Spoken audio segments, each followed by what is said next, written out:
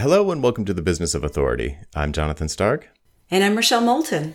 And today we're going to talk about the intersection of your talents, your passions, and your market, or a market, hopefully. Yes.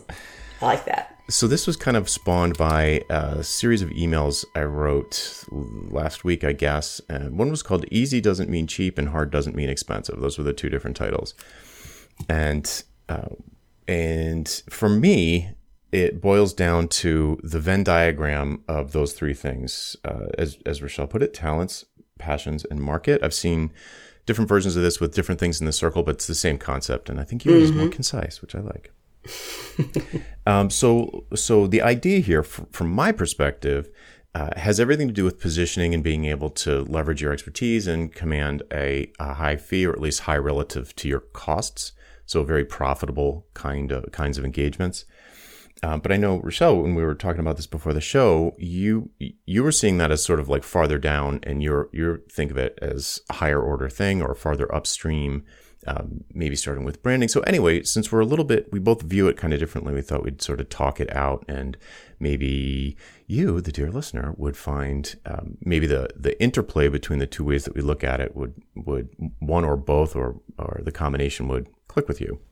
Yeah, I think there's a ray of light in here somewhere. Mm-hmm. So the thing that, if you imagine the Venn diagram, you've got three circles, and there's the overlap of all three in the center, and that's kind of like your sweet spot. What do you think of the center as? I think of it as like the. Yeah, it is. I call it that. That's your sweet spot. As long as we define the talents, passions, and market. Great. Yeah, let's start there. Yeah. So talents to me are the things that you're really good at. And, one of the things that I always do when I'm working on a strategic project is try to pull out all the talents of the person that I'm working with. And also, I want to make very clear, you may have some talents that you don't want to do anymore. Right? Where you've said, I'll give an example. I used to work a lot with partners who were warring with each other. They couldn't agree on anything. And I was really good at getting them to figure it out. And I'm like, this really isn't fun. I'd like to deal with people who aren't warring with each other. It's much more interesting. So yes, it's a talent, but it's not one that I advertise. Yep. Yeah. I mean, I have a million. It's, playing guitar, coding for money, it goes on and on. Whatever, you name it. There's a bunch of stuff I have done in the past, and I am not interested at all in certainly doing it as a business. I mean, and in most cases, not even as a hobby. So yeah, totally get that. It's absolutely its own bubble. Let me ask you this though. Would you see a significant difference between calling that bubble talents or skills? And the reason I ask is because I feel like some people think, or maybe this is more of a question. Let me phrase it like a question. Do you think talents are innate, or can they be learned? They can be learned. But the problem I have with skills is that people think, I have to have a degree in that. I have to have this track record, a formal track record, to call that a skill. Whereas a talent can be innate. And a lot of us, we don't even think about our greatest talent. It comes so easy to us a lot of times that we don't even think about it as a talent. Totally. Yeah, I see that all the time. People just completely miss it. Yeah, so for me, I don't like using the word because I feel like it gives a connotation that there is a formality to this that I don't believe is necessary. Like a credential.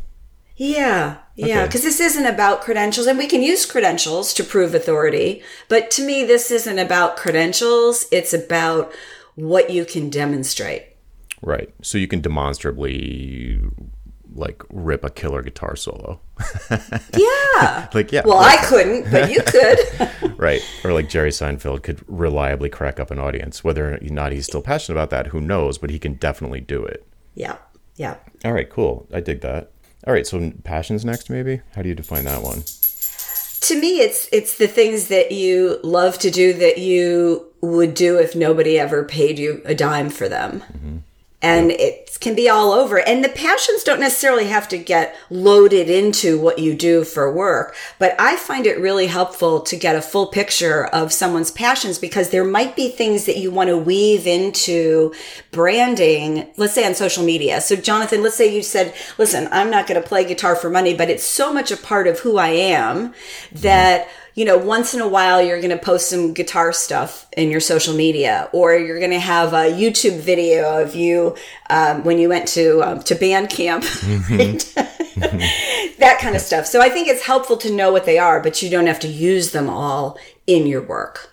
Yeah, that's totally fair. Well, that's the stuff that's outside the intersections, I suppose. So like you could fill in that bubble, like where there's no overlap, like the stuff where, like I'm passionate about some stuff that I stink at. Like I have no talent, like drumming. I could play drums all day, but I stink. I'm like, I can't even play an AC/DC song, but I just love the feeling of doing it.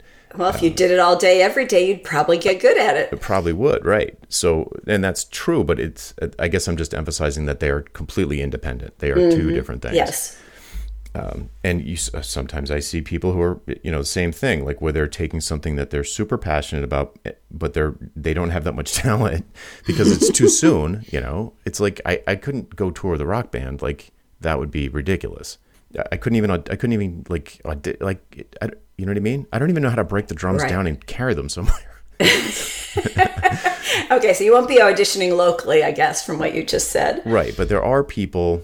I don't know how many people, but I do occasionally notice, because this is hard to see from the outside, but I do occasionally get a glimpse into someone's, I guess I would say business or idea for a business, where they're really excited about something, but the talent's not there yet. They haven't built up the talent yet. Right. So, so between those two circles, the talents and the passions, you could do like an exercise with like sticky notes where you write down a bunch of things that you're good at, and not business related, just everything. Everything. Right. Everything. And a bunch of things that you really enjoy doing, things you really love doing. And, write down all of those. And, and then obviously we're going to get to the next one, but you would look for overlaps. Like where would you put them? Like, are there any that fit in both categories, passions and talents? I like the sticky note idea too, because you can use color to differentiate. Mm-hmm. Yeah. It's easier to see sometimes when you do it that way. It's a visual. Totally. And I just want to, you said this already, but I noticed that people are blind to certain ones, whether it's talents or passions. They're just blind to stuff that's either so easy for them they don't perceive it as a talent, or feels so impossible to like make a living at or something like that, or they have no talent for it, that they just forget to put it on the list, and they limit. Like if you were going to try and fill up the passion bubble with sticky notes, you would not limit it to stuff that you are also talented at and people want to spend money on. That's like not the point. Right. The point is to put everything in there and look for some surprises. Mm-hmm. Well, and the things that you have in that passion list, you might be surprised. When you look at it the first time, you think, oh, well, nobody's going to pay me for that. But as you look at all three of these circles, you may find a way. And it might be as simple as the kinds of people you like to talk to. Right. Yeah, it happens to me all the time when I'm doing positioning work with people, where they're like, I'm like, what are you passionate about? And the word passion, it's got a little bit of people have a tendency to be like, it gets used. It's got a bad reputation in some circles because of like the way that bosses will kind of use it against you to like that's not what we're talking about. What we're talking about is, just like Rochelle said, it's things that you love to do, that you would do anyway. And when I'm talking to people, when I first meet them, I would be like, what are your hobbies? What are you passionate about? What do you enjoy doing? And they'll be like a really short list. And I'm like, I mean, I know you're younger than me, but that's it? Like 2 things? So and it's I might be somebody with very young children. Maybe. But it's not, it's never just 2 things. They're just leaving stuff out. They're editing stuff out because they feel like, because we're used to editing. And that's the point of this, is you have to take the filters off to really do this exercise for yourself. No filters. And you can't do it in one sitting. You come back to it. Yeah. So I would say that like a classic one is somebody would say, like just use guitar, for example. I'd be like, what are your passions? And they're like, coding. And I'm like, that's it?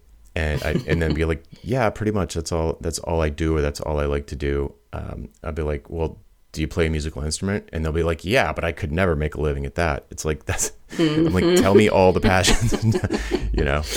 Exactly. It's because the thing is, we hire real people. We don't hire cardboard cutouts. We hire real people, and real people have talents and passions. Yeah. Yep. Cool. So I guess I'm noticing that so far with these two, with talents, there's the blind spot is that you're so good at something, or you've been so good at something for so long, you forget that it's a talent. It just feels like everyone can do that. Mm-hmm. And then the passions thing, people have a tendency to leave out stuff that in the exercise, they leave out stuff that they think they can never make money at, or wouldn't want to make money at. But still, I want it on the list so that we can look for surprises. Exactly. Cool. All right. Market. How do you define market? Because I think we see this two different ways. Well, market to me is that someone or enough someone's wants to buy this, that there is, and I would say a demonstrated market. And it's not that you can't create your own, but usually the people that I work with don't have, 5 years to figure, to build a market, or 10 years. So it's an established market for the overlap of talents and passions, obviously. But how do you look at it, Jonathan? So I see it the same way you do, but there's a word that I'll get to in a second. But first I wanted to mention, I just watched a video about like explain how to understand the economy in 5 minutes by Ray Dalio. And he had a great definition of market, which I'll try not to butcher. But I think he said it's the group of all people who are transacting the same thing. So it's the group of all people, transacting means buyers and sellers who are all, trading money for code, or trading money for cars, or whatever, trading money for stocks. So it's basically like it's what you said. I just like that definition. It's all the people that are transacting around, buying and selling the same thing. Mm-hmm. And I totally agree with you that it's let's just say it's highly risky to create a new market. And also on that point, I will say that I talk to people sometimes who think that they're creating a new market, and actually they're not. They just don't know that there is a market already. Or they call it something that the rest of the universe doesn't call it. Mm-hmm. It's kind of like you're so down in the weeds, and it's so specific. Like, no, I make something really specific, like WordPress websites, for, single page WordPress websites. I'm like, that's marketing execution. You're in marketing. They're like, no, it's different. It's not marketing. I'm not a marketer. It's like, yeah, that's what you're doing. You're making marketing assets. So sometimes the blindness there's a couple of kinds of blindness here that maybe are really, maybe there's a grand unifying theory of the blindness in the market bubble. But for me, it's like a lack of imagination about, or lack of understanding about how many freaking people there are. There's so many people. And since we're no longer limited to the market in our, we're not limited by the accidental geography that we happen to find ourselves in. Mm-hmm. There's no reason for you to be limited to your immediate vicinity. So yes. Your market, whatever it is global, almost certainly. So, for anyone listening to this. So one of the things, the main doubt or objection or like skepticism is really the word I'm looking for about the market bubble when I'm talking to someone is that they always say the same thing, but will there be enough people who want to buy that for me to make a living? Right. It has happened to me, I think once, and I think you've mentioned once that you had a client that was like, yeah, this would never make any money. This, mm-hmm. This product idea, there's just not enough people for it to make sense. But there's a whole nother layer we could unpack there, right? Because it also depends on how you create it, what price point you use, all that stuff. Yeah, it has to be profitable, right? Yeah, but when we're talking about market for this purpose, we're really talking about the people that might buy this. This being some kind of a service that we haven't identified yet. It's some kind of an intersection between talents, passions, and an existing market. An existing pool of transactors. Yes. My new word. Yes. And so the thing I mentioned earlier that I wanted to loop back to was we were talking before the show. Do you see a difference between your market and your audience? Yeah, I mean, I guess it would sort of split hairs, but to me, the audience is also people who are not going to buy from you, but may refer you. There's all kinds of people in your audience, but you have a target market. And that to me is the people who will buy your services. Actual potential buyers. Right. That, you know what? That does make sense because I'm thinking of examples. I know at least one person, I feel like I know more than that, but I know at least one person who has, or at one time had a gigantic mailing list, which I would consider an audience, like 250,000 people. And they wouldn't buy a thing off them. Like they just weren't buying things. And you see people, actually I've heard plenty of like young YouTubers whining about like, I get 1 million views every video, but you guys won't buy my merch, So so I guess you're right. Like there's no market, but there is an audience. Yeah. The market piece does. Yeah. I mean, that goes back to Ray Dalio's definition. It's people, it's a group of people who are exchanging money for the thing.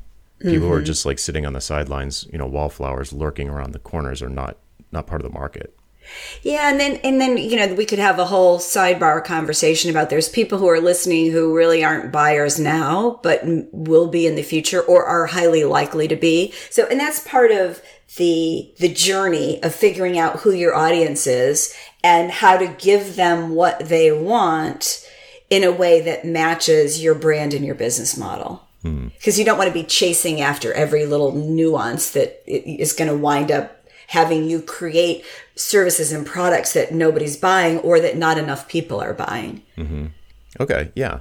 So now at what stage would you go through an exercise like this with like a new client, for example? Oh, right at the beginning. Me too, right away. Yeah. Yeah, it's part of the positioning. I mean, that's what we were talking about before the show. It's just, we probably put different labels on it, but I feel like I can't position somebody or help them to position themselves if I don't understand the intersection of those three things. Yep. Yeah, it's really hard. Yeah. And in fact, when I do strategy work, I always have a research component because I don't know what their market looks like. I mean, it maybe, if it's a certain kind of specialty that I've worked with many times, I'm going to have a feel for it. But even then, you still have to research and see who is in that space. What are they saying? What are they doing? What are they selling? Because part of this is that you want to carve out white space that nobody else owns. Mm-hmm. Oh, yeah, there's that too. Well, that's a great point. So if you're working with someone, do you have like, does it matter to you which one of these three they start with? Or if you're trying to coach them, do you kind of bounce around between the three looking for kind of like a nonlinear process where you're just like, figuratively jotting down sticky notes? Well, you know me, Jonathan, I have a process. So what I do with these is, and it depends on whether I'm coaching them or whether I'm actually doing a strategy project. But in both cases, there's a homework piece. And the talents and passions are one of the very first things. And I give them a bunch of things at the same time, and they can do them in any order. But we don't really get moving until I know what these things are.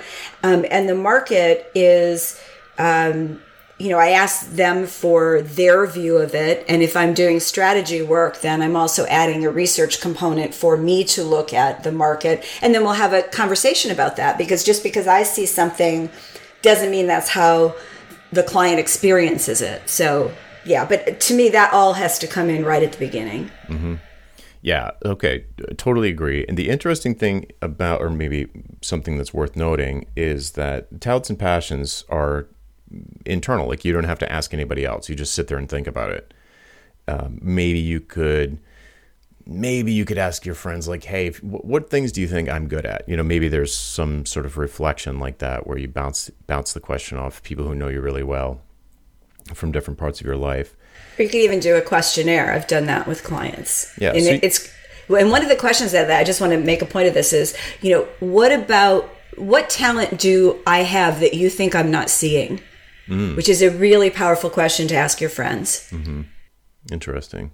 what's your process for helping people like not edit that list down? Like, it happens to me pretty regularly that someone, I'll be working with someone for like 2 weeks and they'll say something and I'm like, wait, like they'll be like, oh yeah, I forgot. Like they just forget it. It's like, oh yeah, I forgot that. So do you have any like tricks in the passions bubble for like jogging their memory? It feels like jogging their memory. Well, one of the things, I don't know if it's a trick, but one of the homework assignments I always give people is what I call experiences and stories. Mm-hmm. And the process of writing about the big things that have happened to you that have influenced your views or just how you feel about yourself or life, the world. When somebody does that, the passions part is even easier because they can see it. Mm-hmm. And so the trick, if I were asking somebody to do it themselves, is to say, look at those experiences and stories and look at those talents and passions. And are there things that you haven't captured in here? How do you look at those things? And it's interesting. I don't have that many experiences where the passions aren't there. But I also ask them for their vision. And people are like, vision. I said, no. Just vision for like, what does life look like? Like, we hit a home run here. What does your life look like? And people will tell you, and they'll talk about their kids. They'll talk about their spouse. Right. How they spend their time. Exactly. All those things. And so when you do all those things and you look at them, and again, obviously this is easier if you're outside the bottle, right? It's way easier to look at somebody else's and see those trends. But it's when you put all those things together, it gets hard to ignore. Mm-hmm. Yep. Yeah, that's great. That's a great. You've mentioned that exercise before, but I don't think I heard it in this context. The experiences and stories one, and I don't think I sort of it didn't click with me as much as it does now in this context of like trying to uncover and identify and your talents and passions. So that's really cool. So now, that's the idea here, and it's what we're talking about with talents and passions before we hit the market, is we're trying to identify what is unique and special about us and what motivates us at our most basic level. Because if we're designing something that doesn't excite you, you're not going to be motivated to make it happen. It's got to, it's just, Rochelle's view of the world, but we got to tie these things to motivation and emotion and something really positive, because we all work hard. And why not work for something we really care about? Right. Yeah. I mean, if you just want to make money, go to Goldman Sachs, there are plenty of paths for that. So the people I tend to work best with are ones that are like, soloists are a really small team and they are unemployable. They're just like, you know what I mean? Yeah. And it's not, the money doesn't motivate them. Like past a certain point, I think the number in like that Dan Pink book, he's something like $75,000 in the US. If once past that, for one person, after that, the money doesn't really motivate people, and they start thinking about higher order things farther up the Maslow's hierarchy of needs. They start thinking like, oh, well, do I really want to be working for a company that does stuff I think is evil? Or, am I really spending my life the right way? Because like once your food, shelter, and et cetera is covered, incremental income, at least for the people I tend to work with, it doesn't do much. Yeah, you get to the point where it's like, what am I spending my life energy on? Yeah, I'm waking up every morning crying because I don't want to, it's like at a certain point the money's just not worth it. Yes. So and if you're putting yourself out there and being an entrepreneur, starting your own business, why not start when you're gonna jump out of bed in the morning? Like, wouldn't that be better? Yeah. And like, is there a ramp up time? Yeah, but there's gonna be a ramp up time for anything.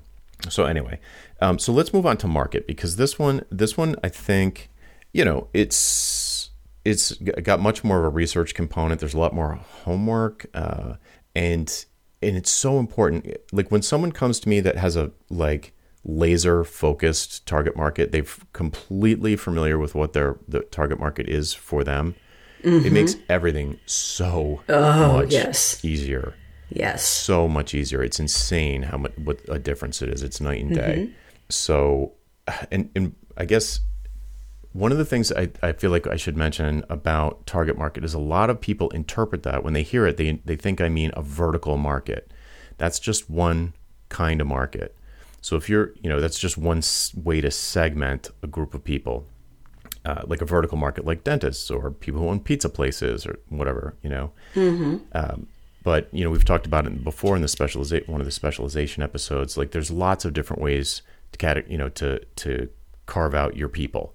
It could be affinity or psychographic or demographic or vertical or whatever. There's lots of different ways.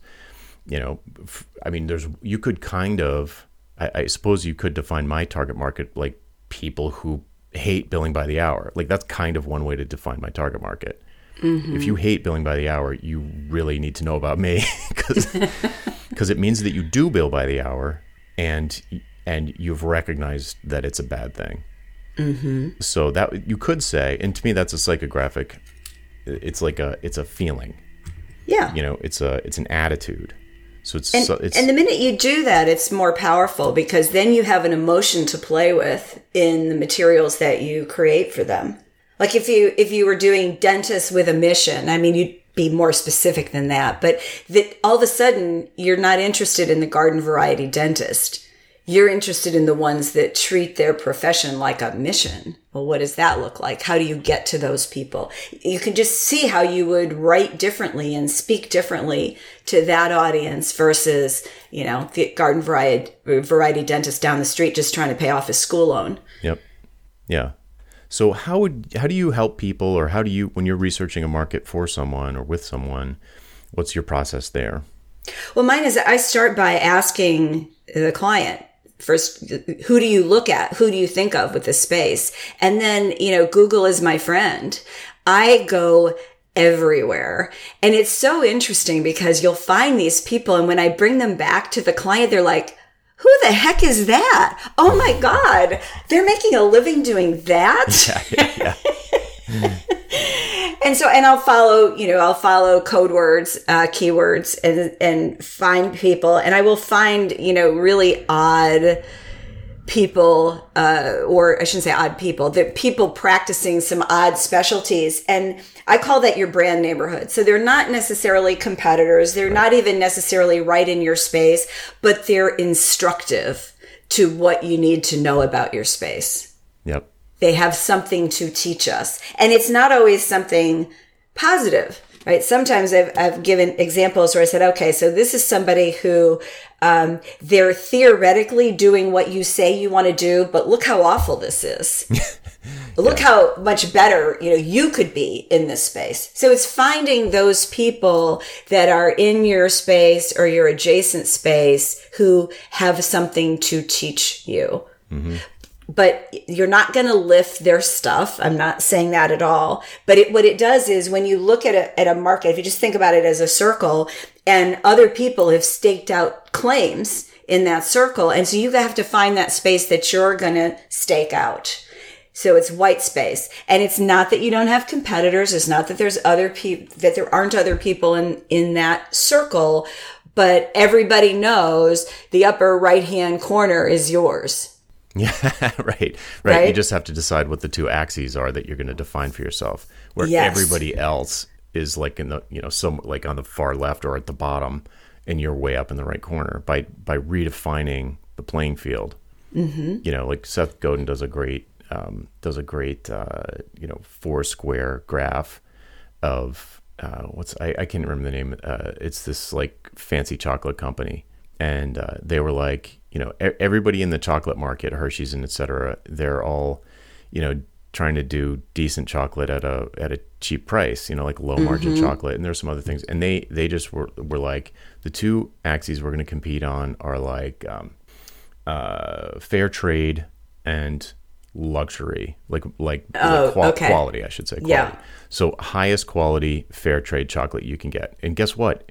It's like $10 a bar. Mm-hmm. And guess what? They're super successful. I wish I could remember the name. It's a famous name, but I can't think of it right now. But everybody else was competing on, nobody was competing on fair trade. let's just say. I might have the example wrong, but it's valid. Like if nobody in the chocolate market was competing on like we're the most fair trade chocolate out there, then all of a sudden they created a space for themselves. If anybody cares about that. But this guy, I think he was like a lawyer.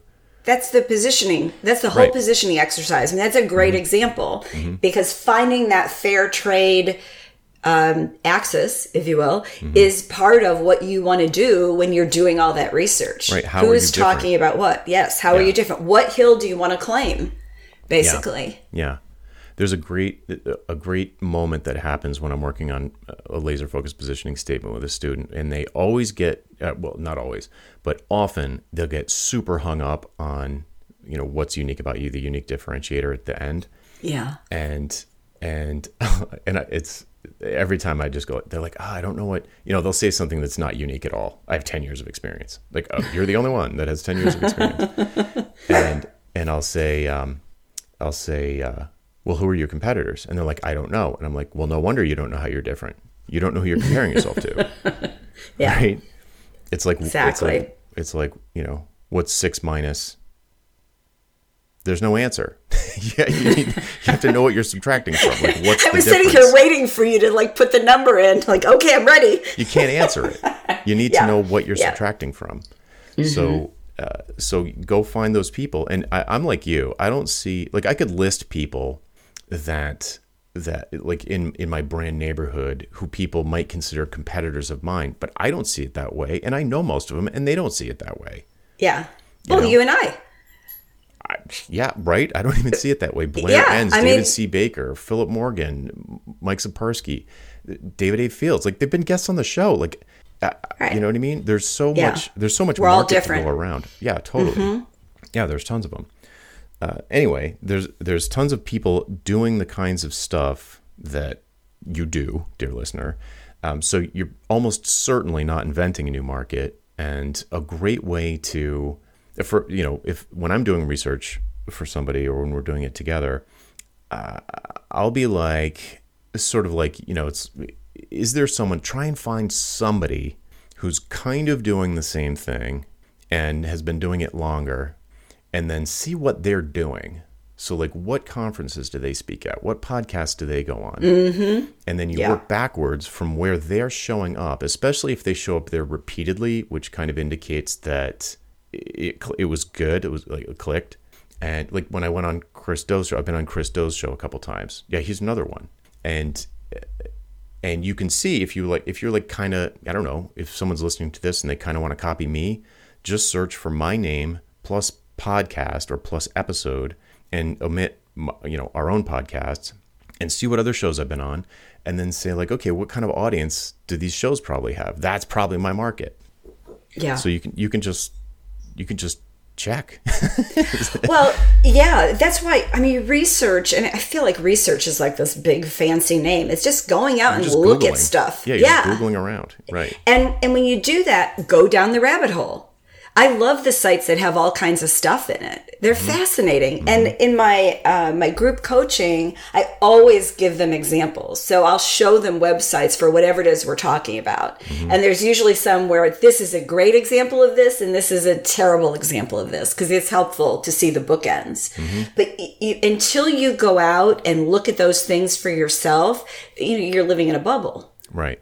And guess what happens once you do start going down this rabbit hole and you find all these, air quotes, competitors that you didn't know about before, and you immerse yourself in their stuff, and you're like, oh, I'm not like this at all. I'm not like this guy or gal. There's so many differences, even though we ostensibly both do business coaching or whatever, or consulting, pricing consulting, or like millennial gurus or whatever. Once you start looking at these other people in your brand neighborhood, it's going to become crystal clear what's different about you. Oh, I just did that with a client where what I was suggesting is we position him in a certain way. And I gave him an example of someone who was in the same space, but the voice of the other was so much softer. And it was clear that the audience for that message was different. Yeah. Even though there was crossover, different audience, different way of delivery, different. Big time. Yeah. Yeah. I mean, even like we totally get along, but you can imagine, I'm sure, that working with either one of us would be a very different experience.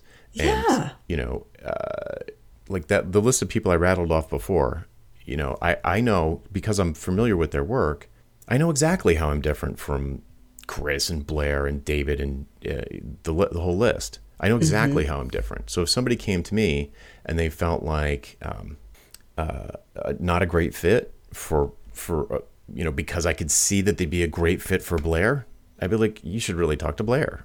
It's like, yeah, you can tell the difference. Right. So okay, so that's some thinking about, like, if you don't know what your market is, if you think there isn't one, or you don't know what it is, those are both of us gave you some tips for, like, I mean, essentially it boils down to, like, spending an hour or two going down the Google rabbit hole. And that's actually pretty fun if you've got the time to do it. It is fun. Yeah. No, there's and take notes, by the way. When you do that, take notes. Like, take the URL and drop it into a Word document or however you keep your notes so that you can go back and find them again. Because sometimes it's impossible to find them a second time. It'll be a blur, right? Yeah. Yeah, totally. And so let's give some other tips, because this market one, I think people can kind of take a good first swipe at talents and passions usually, but the market one really hangs people up. Another thing you can do here is if you're super usually someone with a really horizontal specialization that I work with, they're just like an amazing Rails developer, let's say. Like, one of their talents is Rails development. They also happen to love it. They know everything about it. They contribute to the Rails core, and they love it. They're great at it. They're award-winning Rails developer. But they're like, but I can build Rails apps. I can build amazing Rails apps for anybody. And, yes. Right. And then I'm like, but who needs, you know what I mean? Who do you think needs that? Who do you, and a lot of times they're like, well, everyone needs it. It's really hard. And then I'll say, all right, who do you like? Because you're going to be hanging around with these people. Yeah. And I know it's a general statement, but would you rather hang around, spend your working life talking to accountants or talking to television show producers? Would you rather talk to musicians, or would you rather talk to visual artists? Would you rather talk to people who run animal shelters or soup kitchens, or just churches? Like, who would you rather hang around with? And this is very similar to the passions one, and I guess to a certain extent the talents one. They'll pre-edit the list of things that they tell me, because they're like, one of them might be like elementary school teachers, but they don't have enough money to buy Rails apps, pay me for my expensive thing. And I'm like, don't worry about what you're going to sell them yet. Like, it's the same thing. It's like in the market bubble, there are going to be a whole bunch of people who you'd like to help. And not all of them are going to be in that overlap of all three. But don't leave out the stuff that's outside of the other two bubbles. This would be a good video episode. But I'm sure you can imagine, like, there's all sorts of people who, if you're having trouble with the market exercise, this is the other approach: to just make a list of everybody you'd like to help. Mission-driven businesses, or companies who care about accessibility, or whatever. And you don't necessarily have to have a track record with them either. Yeah, that's where we were talking about the talents idea. Totally true. I mean, I love food. I know a lot about food. I could specialize in working with chefs or restaurant owners or somebody. I would feel very comfortable in terms of talents, passions, doing that, right? Because I would then study everything about running a restaurant. I might go apprentice myself to a restaurant for a couple of weeks just so I could see from the inside what it's like. How do they deal with it? There's all sorts of ways to get that. Just keep the list as big as you can. You can always take things off later. Yeah. If you really, I have a student who got up to speed on a highly technical target market in like a weekend. It was just like, it was crazy. Mm-hmm. But if you understand the lingo, then you're in pretty good shape. You need to go beyond that and understand the hopes, dreams, fears, and worries. Yeah. But getting that first level of, like, at least not being an obvious outsider of the group, it does not take long. If you really care about it, like, if you really want to help these people, you can get yourself up to speed extremely quickly. So that shouldn't be a blocker. I just want to underline, though, for a second there, is using the lingo. is really important. Oh, yeah. Somebody comes to me with an email and they're talking about my customers, I pretty much delete it. Right. They don't understand. Yeah, it's clients. Yeah. So, yeah, same. It's like if you go to a doctor and talk about their clients, like, what? Yeah, that's a great example. You know, in restaurants, they don't have customers, they have guests. Like fine dining restaurants have guests. Hotels have guests. They don't have customers. Yeah. So, and that's just one thing. I mean, like, I'm talking, you know, the particular person I'm thinking of is like in a highly technical field. I don't even, it's like software that I don't even understand. And she has no software background whatsoever. She has a journalism degree. And like, whatever, you just get up to speed really fast. You can do it. It takes cojones. That's the problem. Yeah. You're like, you got to go all in, you know, and like, if you want to do it that fast. You do. And that's part of, is sort of underlying all of this is confidence, that's all of this requires. Building authority requires confidence. Yeah. There's a bit of a leap of faith here. Like this whole exercise is extremely high level. It's almost pre-strategic. It's like it's getting to this. I mean, it's strategic, but it's almost like before that. Well, you have to have all the inputs to design a strategy. You've got to know what universe you're operating in. And then you also have to know what universe you want to create for yourself in this particular scenario with the kinds of folks that are listening to this. Yeah. Yep. There's a reason why you're not employed by somebody else. Right. There's a reason. Right. And you want to create something that works for you and for whatever market you've targeted. Mm-hmm. Okay, so some blockers on the market is it's that you don't need to that are overcomable are that you don't have experience with them. That's you can overcome that. And I'm probably overstating the weekend thing a little bit, but a week, 2 weeks, it doesn't take that long. Yeah, that's fast in the scheme of life. In the scheme of things, it's a lot faster than growing a new talent, for example. I'm still trying to learn how to type faster.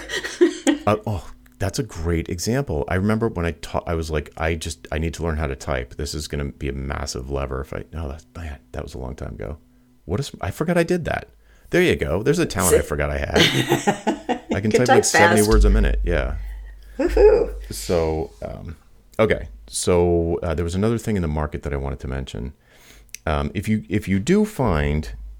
pick someone you want to help, and you haven't helped them before, you don't understand their lingo, or you don't understand, or you don't know their hopes, dreams, and worries and fears. What I have people do is go painstorming. I think that's Amy Hoy's term. And you painstorm in their watering holes. So you find a place where these people who you like and you want to help, where they hang out online. You just find places where they vent online. Could be, there's a million places. Could be obvious places like Twitter or LinkedIn or Facebook groups or Slack or a hashtag somewhere, a hashtag on Instagram, or in the comments on a book they all read in Goodreads, or wherever. Just find a place where they're flapping their jaws, and that's if you're going to do like a deep dive, like a crash course into this market that you want to work with. The internet makes it so easy. I can't imagine what I would have done before. I mean, you'd have to go to like networking events and conferences in real life to like get any of this info. Yeah. Now it's just like a Google search away. If you're just a little bit clever with Google, then you can find. Not always. Sometimes it's really hard. But when you do find a group of people who are exactly who you want to help, it's like your whole website practically writes itself. I just did this exercise with a student recently who's specializing in industrial designers. Like, would you think like that's a big enough market to serve? Maybe. Yeah. A lot of people, I do. Huge. A lot of people would say, no, that's too small. But it's actually too big. I would imagine it needs to be sliced and diced some more. Right. And it's one of those things where, this particular person was already in, we were about to do this research phase, and we were trying to write some copy, and it felt, I was kind of like, I can always tell I can always tell that we haven't got a clear beat on the target market because I struggled with words. Like, I don't know what to say because I don't know who I'm talking to.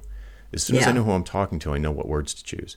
And I was like, this is feeling really high level and like wishy-washy and vague and kind of hand-waving. I wish we could talk to a bunch of industrial designers. And he's like, oh, I'm in a forum with some. You are? Awesome. I'm like, how many people are in it? And he's like, I don't know, like 3,000 or 4,000. I was like, what? Go there now. Search for these words, and you just have like a list of emotionally charged language, or the category of thing you're thinking about, the product that you're thinking about building, or whatever. But it's just so many of these communities online. Mm-hmm. You probably know where, and if the people who you want to help are people who are you're in a community with already, it's like. Pfft. Yeah, then it's easy. Well, it's the challenge sometimes is when you're dealing, Fortune 500, but let's say Fortune 1000, from Fortune 1 to Fortune 1000. Those folks can hold some things close to the vest, but they still have people in their organizations that are participating in whatever functional specialty you're involved in. Mm-hmm. So there will be talk. Even at the higher echelons, there will be talk that you can eavesdrop on. Yep. It does get harder. I've had a few markets where we just searched and couldn't find any place where these people were talking online, or we got any kind of insight into their thinking. It's not a slam dunk every time, but there are lots of groups, lots and lots of groups where, like I remember years ago when I was dog fooding in the credit union space, and I was chatting with folks in the space. I had a few connections. I had a couple of clients, just like, a random client came in that was in that space. And then I ended up getting another one from a referral. And so I had a group of maybe, 5 or 10 people in that space who I could pick up the phone and they would answer. Mm-hmm. And somehow, I don't remember who told me about it, but I said, I'm looking for a place where like presidents of credit unions or leadership of credit unions are like venting and asking for help. And looking for advice, and like, oh, there's and they pointed me to a old school Google Groups listserv, and it was like solid, yeah, for real. It was solid gold. It was exactly what I was looking for, but it hadn't come up in any search. I wouldn't have even thought to look in Google Groups. I mean, I think it's closed down now, but back then it was like I wouldn't have found this. Mm-hmm. So if you're really having a hard time, you might be able to, through your network, find people that are, that know about these sort of hidden gems or these private communities that maybe you could get in. And like I wasn't credit union leadership. I just subscribed and I was in. It was like nothing to it. So yeah, a lot of them, I think, lots of masterminds are going to be private. They might even be paid. So that might not work. But here's another one. Just if we're giving tips. You can look for, if you don't mind spending a couple of bucks, you can look for a course that someone is selling to the kind of people you want to help that also has a community component, and buy the course. Drop $100 or whatever it is on the course, and you can go, and maybe you want to take the course too, but that's not the point. The point is you want to go in and read what these people are saying about the sort of innermost feelings about whatever the thing is. And maybe you can even help. But it gets a little. You can't be self-promotional or anything like that. But that's a wavy line there. Yeah, I mean, I know nobody. To answer a question, yes, just not offering services. Yeah. You just can't be right. You just can't be salesy. You get booted immediately. It'd be totally inappropriate. But as long as you just don't do anything you'd be ashamed of, just go in there. You paid. You're in the course. Maybe you're taking the course, and just search around and see what people are struggling with. If it's the people that you want to help and they're there, why not? I don't see anything wrong with that. Yeah, well, I think the other thing too that we forget is we can talk to people. We can, get somebody on the phone for 15 minutes and actually pick their brain if they're willing. But usually most of us, especially in LinkedIn, we've got some kind of a community for the people that we most want to talk to. Mm-hmm. So there's an opportunity there. And yes, you have to put yourself out there. But when you do it as, here's what I'm searching for, will you help me? Most people will say yes. Oh, yeah. This happens. People, I know when I talk to people, they're shocked when I tell them this. But you're absolutely right. It happens all the time. For a student and I are doing like LinkedIn outreach because his people are on LinkedIn. And the ask is, we've got an idea for a product, but we don't want to build something no one wants. It's not built. It's not a salesy thing. We're just like curious about what the feature set would look like or if anybody would care. And so it's just like completely connecting with strangers who are in the market and just saying that, like, hey, could I ask you a quick question? We're thinking about building this thing, but I wanted to get, we want to get feedback from an actual expert like you before we waste time on something no one wants. Could I ask you, they'll say, yeah, like tons of people are like, yeah, they all say the same thing. Oh, I wouldn't call myself an expert, but go ahead. Well, and it makes them feel good. You're asking their opinion. We like to give our opinions. Right. And, I would say probably, I should probably measure it, but it feels like 15% of the people, like 50 or 60% of the people that respond say yes. More than that. Probably I think it's 85% higher. of the people that respond say yes. But probably the reality is of people who you reach out to, they'll accept the connection, but maybe not interact with you in the messages. So, if you connect with 100 people, you can probably get 10 or 15 to say, yeah, ask me the question, and they give you a really good answer. And so here's the thing that really shocks people, especially software developers, because they hate LinkedIn because they're constantly getting accosted by recruiters. Probably 30% of the people who say yes will either give you their email and say, shoot me an email, or they will say, here's my Calendly or here's my phone number, call me anytime. Total stranger. Yeah. And we went on one of those calls last week, and this guy, wasn't a total stranger. He had worked at a company where my student had consulted years ago, but they weren't like good friends or anything. Mm-hmm. And this guy was so great. He was like, this is exactly what we need. Here's what I put into it. And he's like, come to think of it, we should probably just hire you. And, like, it was like, wow. And the same thing has happened to me when, back again with the credit union stuff, when I was doing cold LinkedIn connecting to people in the credit union space, I had a number of people just be like, yeah, call me anytime. I had one retired credit union president. Yeah, call me right now. I'm in the car. I'm driving somewhere. So I called him up, and he didn't care. He was out of the industry. He brain dumped like, I'm like, well, what do you think about this? And he's like, that'll never work. Here's why. But what you could do is this. He was happy somebody wanted his opinion. Yeah, 100%. Yeah. I had one guy, I probably told this story before because it was so funny. Total stranger, right? We get on the phone call, and I'm asking some questions, and he's like, I asked something, and he was like, oh. He's like, hold on. He puts down the phone. I can hear him get up from his desk and close his office door. And he comes back and picks up his phone. He's like, let me tell you. Here's how it really works. Yeah. Yeah. This totally works. It totally does. Works.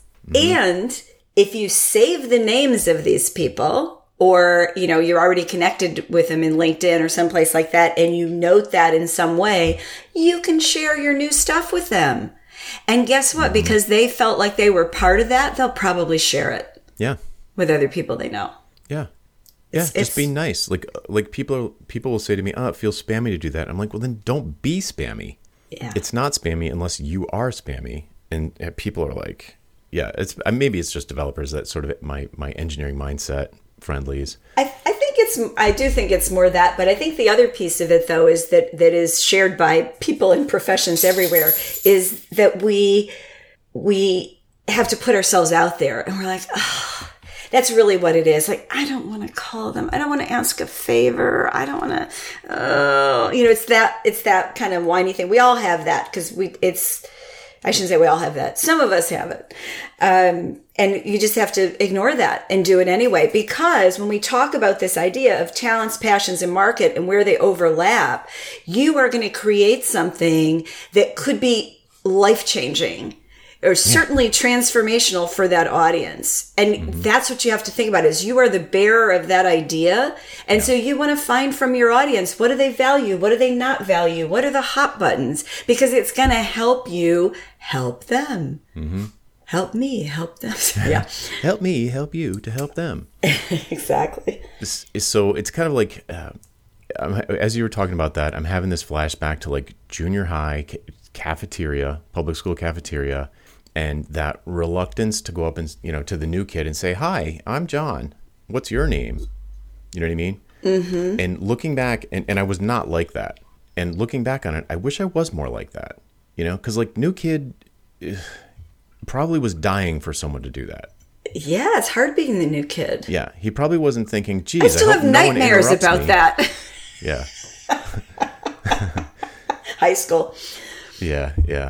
So, it's like if you have that experience where you what is that? I mean, fear is too strong a word, but just the reluctance to put yourself out there and introduce yourself to someone new.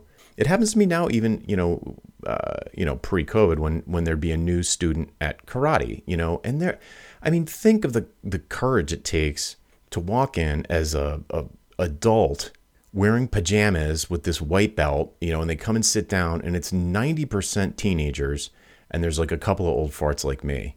And they just come in and they just like sit quietly in the corner. And it's like they're dying for someone to come up to them and say hello. Like, see, those 99 are the people, times out of 100. Yeah, those are the people I pick out at parties.